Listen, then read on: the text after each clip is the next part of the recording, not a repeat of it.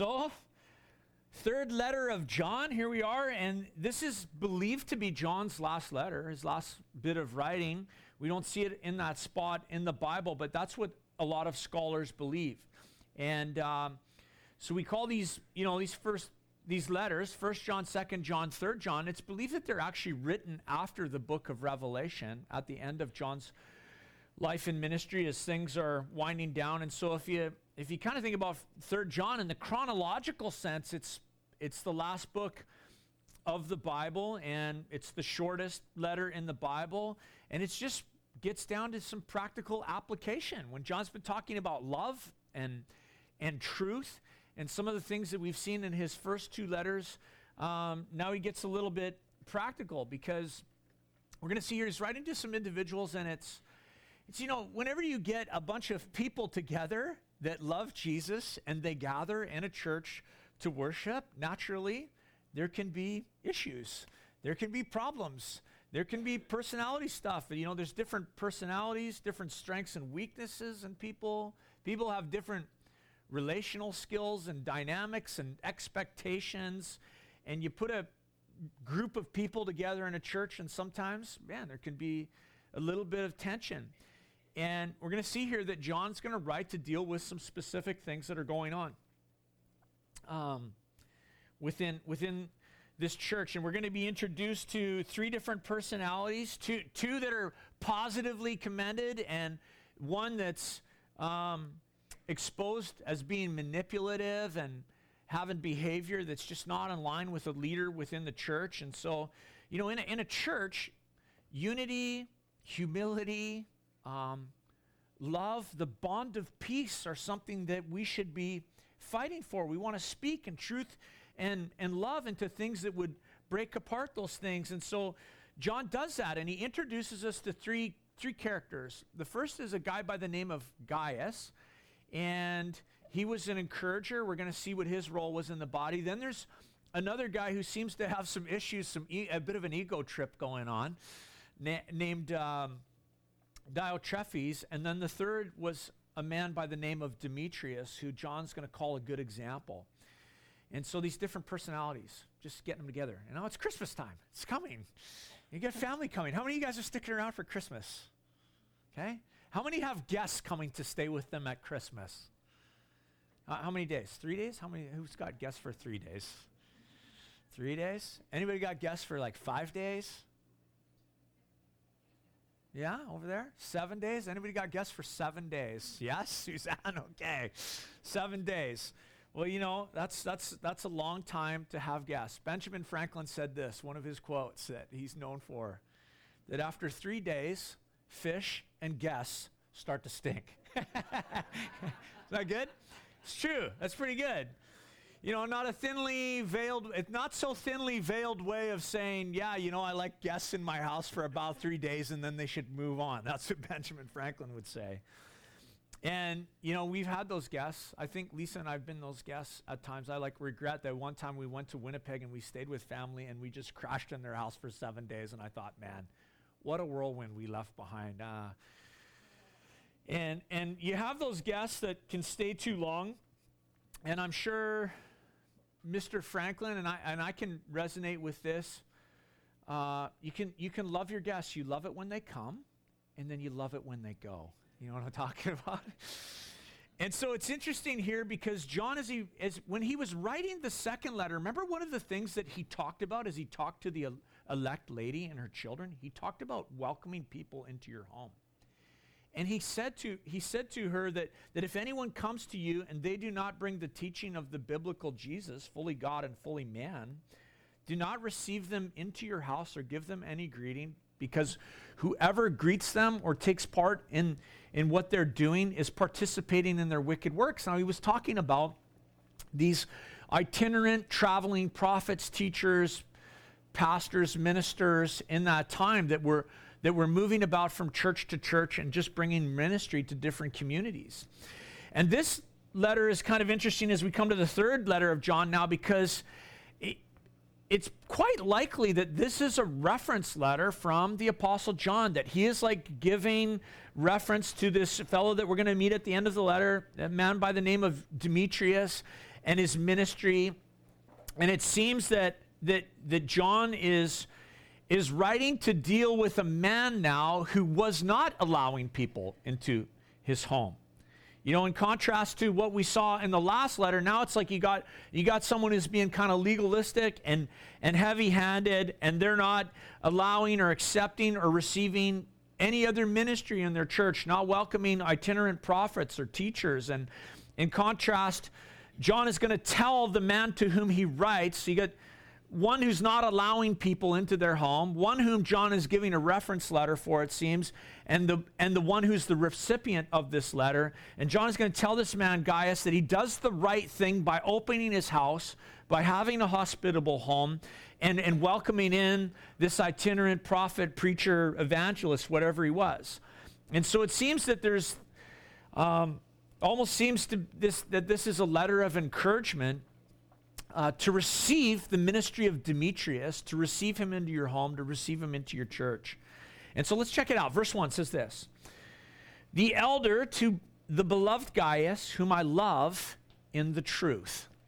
Now remember, John is old, right? He's in his 90s. He's well into his 90s, and when he refers to himself as the elder, it's not just a title. He's an old man.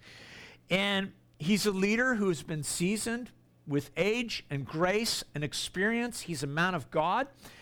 And the first thing that we find out about this man to whom he's writing, Gaius, is that Gaius loved the truth, that Gaius was a man who was sound in doctrine. John says, "Beloved Gaius, whom I love in the truth." So when we talk about some of the things that we've been seeing in the letters of John, Gaius is one of these individuals who believed in the deity of Jesus. He believed Jesus was the Messiah, the anointed. And he stood for the truth. And 4 times John is going to call or refer to Gaius as beloved, meaning dearly loved, a much loved man who was popular with the Apostle John. And we're going to see that there are different reasons why John loved Gaius. You know, if I was to ask you about someone in your life whom you dearly love, who is beloved to you, why do you love that person? Well, it's not going to be just one answer that you give regarding them. You're going to have a list of things. You're going to say, well, I love this about them, and I love this about their personality, and I like this about their character. And you're going to have different reasons for why you love them. The people we dearly love is never just for one reason. But John is going to give us a few reasons on Gaius. And the first one is this: man, the dude is sound in doctrine. That's what John says. I love that about him. And I have to say, I love that too. I love a man who is sound in doctrine, don't you? I love that. That's good character. That's good personality, a pillar. In a wishy-washy, flighty world of relativity, it's like nice to meet people who are sound in doctrine, who love truth. Don't you think? Men and women who love Jesus. Men and husbands and wives who love their spouses and have sound doctrine in their home, who love their kids and teach their kids about Jesus, who love their church, you know, who love the people of God, men of doctrine, of faith, of grace and truth. That was Gaius. He's like just a faithful, rock-solid man who loved Jesus. Not perfect, never the sense that he's perfect, but he loved the truth. And so John says this about him in verse 2. "Beloved, I pray that all may go well with you and that you may be in good health as it goes well with your soul." So what we found out about this sound man, this biblically sound man, was that seems to be this hint that he wasn't entirely physically healthy. And John's praying that the Lord will restore his health. And so here you have a guy, he's spiritually healthy, but physically not so healthy. And I like John's prayer. I think it's a good prayer that we can follow. You know, you can use verse 2. You can pray this verse over your spouse, over members of your family, over your children. John said, I pray that all may go well with you and that you may be in good health and that it may be good with your soul. What's John praying for? He's praying for spiritual health and physical health. And it's true that sometimes a person can be spiritually healthy and not so physically healthy. Like maybe some of you have that going on, where you have battles with your physical health. And it's interesting that God sometimes just uses that. God uses situations and things that we're going through physically, our brokenness and our pain, for people to see Jesus in our lives. Like some people preach sermons, and other people's lives are sermons by the experience that they go through. So they faithfully cling to Jesus in the midst of whatever's happening in their pain and their loss and their brokenness. I remember, I don't know if I've told you guys this before. I'm sure I have, but I remember years ago when Lisa and I were dating, her dad had cancer. And so I dragged him to this name it and claim it preacher to a service, so that we could go and pray that he would be healed. And so we went to this church service and hung out there, and then at the end we went up for prayer, and they laid hands on him. They prayed and said all the Christianese things that we say, and nothing happened. And so they laid hands on him again, and they prayed a second time. And then I watched. It was like the Lord kind of gave me discernment into what was going on. I was a young, stupid guy. No, I'm just stupid. And all of a sudden I felt like I knew exactly what that guy was thinking as he was praying for my future father-in-law. Like he was thinking, the reason why this man is not healed is that he just doesn't have enough faith. He doesn't believe. That's why he's not being healed. It's like, he's second rate with regards to his faith and his walk with Jesus. That's why he's sick. And that's heresy. That's false teaching. And there is that kind of teaching that's out there that implies that it's like, you're sick, it's because you lack faith. It's because you don't believe. That is not biblically sound. It's interesting. I mean, we have the Apostle John. Is he biblically sound? Yeah, a little bit. We have a man to whom he's writing, Gaius. Is he biblically sound? Yeah. John says, I love this man. He's a sound man. He's sound in doctrine. And yet, even though he's sound, he's still sick. He's still got a physical infirmity going on. And, they're praying for health, but it hasn't happened. But he's walking with Jesus. And this is one of those verses, that sometimes name it and claim it kind of preachers, teachers use to teach the principle that it's always God's desire for his people to be healthy and whole. And in terms of physical sickness, but we just know that's not always the reality. And that's not what John is saying. What's John saying? What's John saying? He's simply offering a prayer and a greeting of blessing and a prayer for good health, good physical health, and good spiritual health for a brother in the Lord whom he loved. And it's amazing. I mean, if John can pray for you and you don't get healed, then, maybe the Lord's just at work in the midst of that, and we don't know sometimes. And so what do? We follow the biblical example. We pray for healing. We believe in it. We've seen it in this church. We've seen times when God has done healing in lives and in bodies. And there's other times we've prayed and it hasn't happened. But the Lord knows those things. He knows. And so we just faithful to him. Sound in doctrine, pray for healing. Leave it in the hands of the Lord. That's what I believe.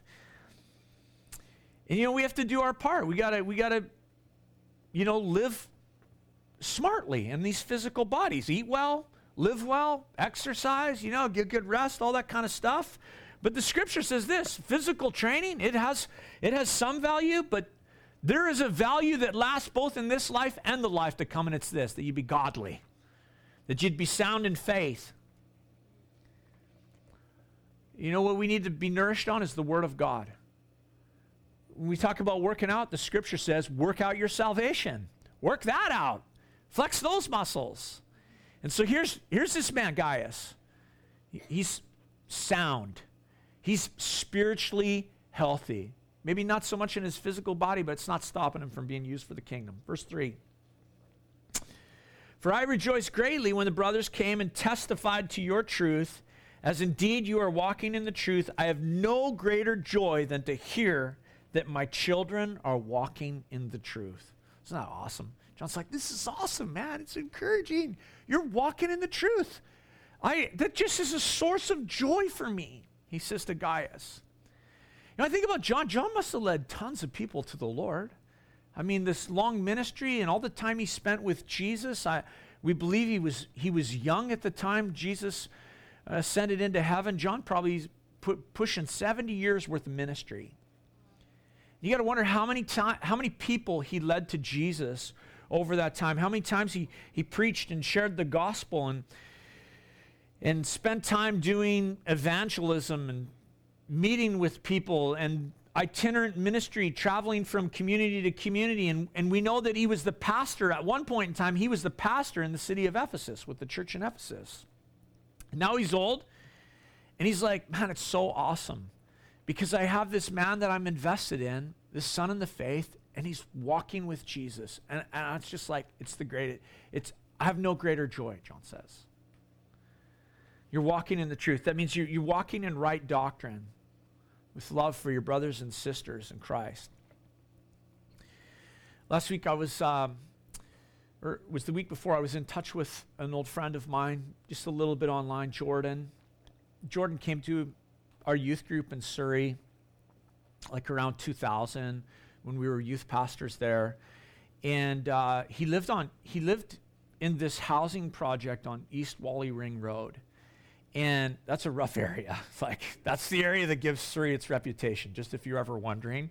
Twice on a Friday night when I was dropping off kids after youth group, there were shootings in that complex. Okay, so we had like kids coming from this complex to this youth group, and it was so awesome. And it was super cool because I was working part-time in the church, and I had this other job, and I worked right across the street from this complex. So I talked to my boss, and my boss gave me a key to the building because it wasn't being used in the evening. And we did youth discipleship on Wednesday nights on East Wally Ring Road, right across the street. And all these kids were coming to this youth discipleship. And Jordan came, and Jordan got saved. And Jordan brought his mom to church, and his mom got saved. And we were in contact last week because his mom went home to be with Jesus.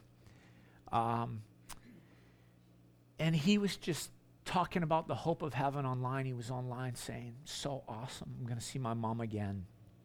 And the cool thing about Jordan is Jordan's been the youth pastor at our old church for almost 10 years. And I just think about him, and I know you have people in your life like this too, but this is why I tell the story. It's like, I think about Jordan, and I just have joy. Nothing else has to happen. And it's like, wow, God, that's like so awesome. It's like, so your work. You worked in that young man. He went on and got a Bible college degree. He taught at a college level. He's like loving on kids. He's got his own wife and kids now. And it's like he loves Jesus. And it just brings you joy to think about him. And I know you guys got people like that in your life too. And maybe you don't see them much anymore, but they're walking in the truth. And you're like, wow, it just gives me joy. I think of this verse for parents. Because parents who love Jesus want their kids to love and know Jesus, don't they? You know, when Lisa was pregnant with our kids, we would pray that this baby, unborn in the womb, would serve Jesus. And it was like, it felt really risky when we were young, but I'd lay hands on her belly and we'd pray and we'd say, Jesus, if this baby is not going to grow to serve you, and we pray you'd take this child now. We want this baby to serve Jesus. That was our 3 kids. We want our kids to love Jesus and be in eternity with us. And that's why John says, I have no greater joy than to hear my children are walking in the truth. And you know, young and old in this room, I could ask you, like, are your parents Christians? Are your parents Christians? The greatest joy of a parent who walks with Jesus is to know their kids are walking with Jesus. Is that not true? And what we find out is that Gaius was walking with Jesus, and John was just pumped about it. It was awesome for him. And this man Gaius had the gift of hospitality. He regularly hosted and housed and fed and supported these itinerant ministers. And it was a very practical kingdom ministry with which he served the Lord. Check out verse 5. Beloved, it is a faithful thing you do in all your efforts for these brothers, strangers as they are, who testified to your love before the church. You will do well to send them out on their journey in a manner worthy of God. For they have gone out for the sake of the name, accepting nothing from the Gentiles. Therefore, we ought to support people like these, that we may be fellow workers for the truth. And so John commends Gaius for this ministry. It's kind of interesting because remember again last week, he said to the elect lady and her children, don't let deceivers into your house. Now John says in this letter, essentially, don't become too skeptical. Don't be a skeptic such a skeptic that you just shut everyone out. And so now he's calling someone to be a host. And this is the days, before Best Western and Motel 6 and the Marriott and some bedbug-ridden whatever. These traveling ministers came through the city, and Gaius not only housed them and fed them and cared for them, he provided for them financially as they traveled. He provided for them so that they would not have to take anything, John says, from the Gentiles. That means from unbelievers. So the believers were funding this ministry. And, here's the thing about the first century. This is how it was working. These itinerant ministers were traveling all over, just preaching the gospel. It was going out. And many of these individuals were going out at great personal cost and risk and putting themselves in danger and sacrificing for the kingdom and probably not receiving a salary. They go out, trusting the Lord and desiring to plant churches and see people come to Jesus. And as they went through communities, churches opened the doors and families took them in and housed them and practiced hospitality with them and provided for them financially. And that was Gaius. And I like that it says taking nothing from the Gentiles. You know that's taking nothing from the unsaved. That's a great way of testing the genuineness of a ministry or a person in ministry. Are they running a religious racket, selling stuff on TV and this and that? And one of the ways that we can just identify those who are genuine is where they take support from. And John says about these guys, they're not fleecing the flock, man. The flock is providing for them, and they're not fleecing unbelievers. That's a good test for ministry. Is a ministry trying to get into the pockets of the unsaved? Man, that's just wrong. Give the unsaved Jesus. And if they're trying to get in pockets, then that should set off alarm bells. So Gaius was a faithful man. And that brings us to the next character, Diotrephes. Check out verse 9. I've written something to the church, but Diotrephes, who likes to put himself first, does not acknowledge our authority. Oh, John, once again, just not mincing words. And the first thing I think is wow, that's pretty arrogant. He puts himself first. He does not acknowledge John's authority. I'm that's crazy. I mean, if you stop and think about it, you're talking about an apostle. One of the 12, the last living member of the disciples who traveled around with Jesus for 3 years, and you refuse to read a letter to the church that he sent off because you don't acknowledge John's authority. And you just got to think, well, if you can't acknowledge the authority of the Apostle John, then whose authority will you acknowledge? I mean, this guy was full of pride, putting himself first. And the truth is, Diotrephes didn't want to be under anyone's authority. He had a heart full of pride. But it didn't end there. Look at verse 10. So if I come, I will bring up what he is doing, talking wicked nonsense against us. And not content with that, he refuses to welcome the brothers and also stops those who want to and puts them out of the church. So this is a little bit unhealthy, don't you think? A little bit. Very opposite of Gaius. This guy Diotrephes, he wouldn't give any help to traveling itinerant preachers, and he would excommunicate from the church anyone who did or anyone who was connected with the Apostle John. It just sounds so crazy. And I don't know if him and Gaius, I think that they're a part of the same church when you read this, and so you can see that they're on a trajectory for a conflict here.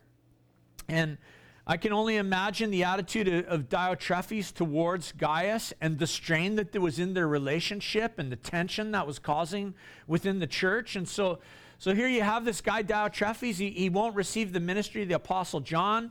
Not only that, he's talking wicked nonsense about John. He's telling deceitful things about him. He's rejecting anyone who's associated with John, and brings discipline down on anybody that would not follow through his authority. So not very Christ-like, is it? I just thought it was interesting. One of the things that struck me in this text was it said Gaius is walking in the truth and Diotrephes is talking. One guy's walking the walk, and one guy's just spewing. His mouth's just going. And there's character that's not touching the ground. His feet aren't on the ground. And so you have a prideful man who's being a malicious gossip. He's opposing others in ministry. He's refusing to be hospitable. He's calling some guilty just by their association with others. And he wanted to be first. He just power and position got to his head in the church, you know. He just loved the prestige, loved the power, didn't want to host people, wanted to be served all the time, saw himself as too important to spend time serving others and visitors, and that's this guy. And I'm just reminded what Jesus said. Remember what Jesus said about the greatest? They're to be what? A servant. The greatest among you should be a servant. That's the character we're called to. That's the Son of Man came to seek and to serve. And this guy's a real warning to you and I. It's like, wow, where's my heart at? Where's your heart at? We just wanting to put ourselves first and in the forefront, and have us just be first and everything serve us, or are we going to serve? Are we going to glorify Jesus, or are we going to seek to glorify ourselves? And look at what John says in verse 11. Beloved, do not imitate evil, but imitate good. Whoever does good is from God, and whoever does evil has not seen God. And what John says here as he talks about the character of these men is this, is that your conduct reflects your relationship with the Lord. If you want to know how you're doing with the Lord, just look at your conduct. Look at your behavior. Your behavior is the fruit that exposes the root. And John says this, anyone who's doing good is from God, and those who do evil, they've got blind spots, man. They are not seeing God. They have not seen God. And that to me just suggests that the source of my actions, the source of our attitudes is in our relationship with God. They expose, man. The attitudes of our heart expose what's happening in our walk with Jesus. And so John says this, anyone who does evil has not seen God. Remember a verse and all those heavy-hitting verses that we saw in 1 John. John said this in 1 John 3:6. He said, no one who abides in him keeps on sinning. No one who keeps on sinning has either seen him or known him. You know, it's like one of those verses from John that you can't water down. You can't just sweep it away under the carpet. You know, John is saying evil never arises unless there's blind spots, unless there's a false perception of who God is. Evil comes out of the darkness of human hearts. and out of our blindness towards him. And it's interesting because John is not questioning whether Diotrephes is like called or whether he's a Christian or questioning his salvation, but he is affirming that this guy has character that is pointing to the fact that there are serious blind spots in his walk with the Lord. And so Gaius was to be careful to not participate in what Diotrephes was doing, to shun it. And John says here, don't imitate his behavior, because that behavior reveals spiritual blind spots. And this guy's like the modern bully in the church, the power broker who's running the show, who puts himself first. And so do not imitate him is the warning. And then we're introduced to this third character, Demetrius. Verse 12. Demetrius has received a good testimony from everyone and from the truth itself. We also add our testimony, and you know that our testimony is true. And so John vouches for this guy. He says, Demetrius, he's a good reputation. He's coming into your town. Within the wider church family, he has a good reputation. I vouch for the man. You know that my testimony is true. I'm telling you, this is a good man that's coming into your community. And so it's a good recommendation that John gives. And John just says to Gaius, you can trust this guy. You can trust him when he comes into your community. I like that. I like that. Here we see ministries in other communities, and they're saying, hey, this guy's legit. Put him to work. You know, house him. Look after him. Care for him. Unlike Diotrephes, his life has character and it supports truth. And so Gaius, don't be intimidated by what you see going on. Choose to support this good, godly man. Have him into your home. Look after him. Help him. There's a threat there against you. Maybe you're going to get excommunicated because of guilt by association. I'm telling you, you can look after this guy.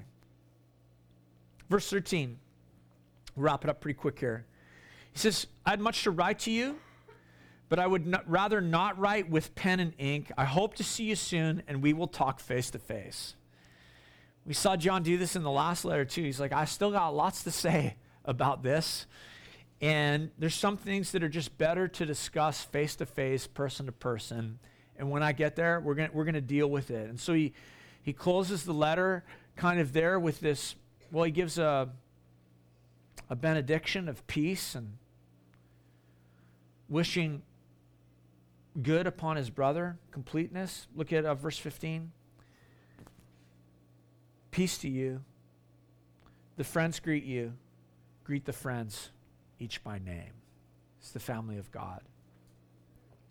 You ever heard that story? I don't know if you've ever heard this story. I'm sure you have. You kick around churches, you hear this story.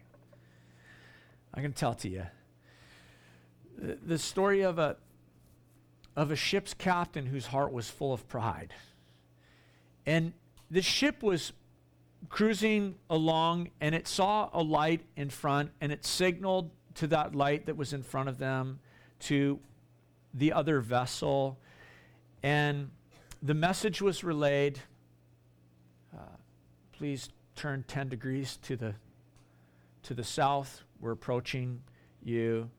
And a message was relayed back, and it said, actually, you can turn 10 degrees to the north. And so the first messenger was kind of angry, and so he began to assert in his pride his position, and he said back, alter your course 10 degrees to the south. This is the captain speaking. And so a message comes back, and the message is this: alter your course 10 degrees to the north. This is the third-class seaman speaking. And so immediately the captain cranks it up. He's ticked now. And he sends this message to just command all of his authority. He says, alter your course 10 degrees to the south. This is the captain of a battleship speaking. To which the reply came, alter your course 10 degrees to the north. I am in a lighthouse. Okay? I always like that story. And the warning's this, Captain, if you remain on the course that you are going, you're going to shipwreck yourself. You're going to destroy yourself and your ship and all of those aboard your ship when you crash into that lighthouse. And you know, it's interesting. Here what we have in this letter is John dealing with someone who's really like ramped themselves up in a position of pride within the body of Christ. And it's like, you're on a course to destroy yourselves and to destroy that body by your behavior and your action. And I mean, history, we don't know. I don't know what Diotrephes did. We'll find out, you know, when we get to heaven, when John and him had their face-to-face, how that all worked out. But he was risking destruction in the pride of his heart and his rebellious action. And he's an interesting character in Scripture because he's a person from whom, you know, we should learn from. Learn what not to do from. We're called to live as servants, you know. We're called to be those who show love, who show compassion for one another, who believe unity is important, that the bond of peace is important, that practice hospitality. And when you set the navigation course of your life, when it's directed by your own pride, you're going in a direction that's not going to be good and it's going to end up in your destruction. And so, you know, I think this letter is an interesting letter because it's just simple. It's like a bunch of people, and it calls us to serve, to love, to be hospitable. You know, I think a few lessons I'd point out, some just like practical rubber meets the road stuff in this book. It's like, open your home to other people when God provides the opportunity for you to do that. You know, be hospitable. You know, one of the things we see about Gaius was that he helped others that were in ministry and were serving the kingdom. You know, if the Lord brings someone across your path and you can support a ministry, support that ministry. You know, it tells us be discerning. You know, discern the integrity of leaders and their leadership. It tells us to beware of the temptation towards pride that comes from position within the kingdom of God and having influence. And so there's lots of little practical things like, you know, after 3 days, fish and guests stink. No, that's not in there. But, you know, be grateful for the Lord's reward as you help others. That's what I want to tell you. Just help people. Help people. Be kingdom-minded with the things the Lord has given you. Don't let your heart be set full of pride. Serve. This is a call to serve.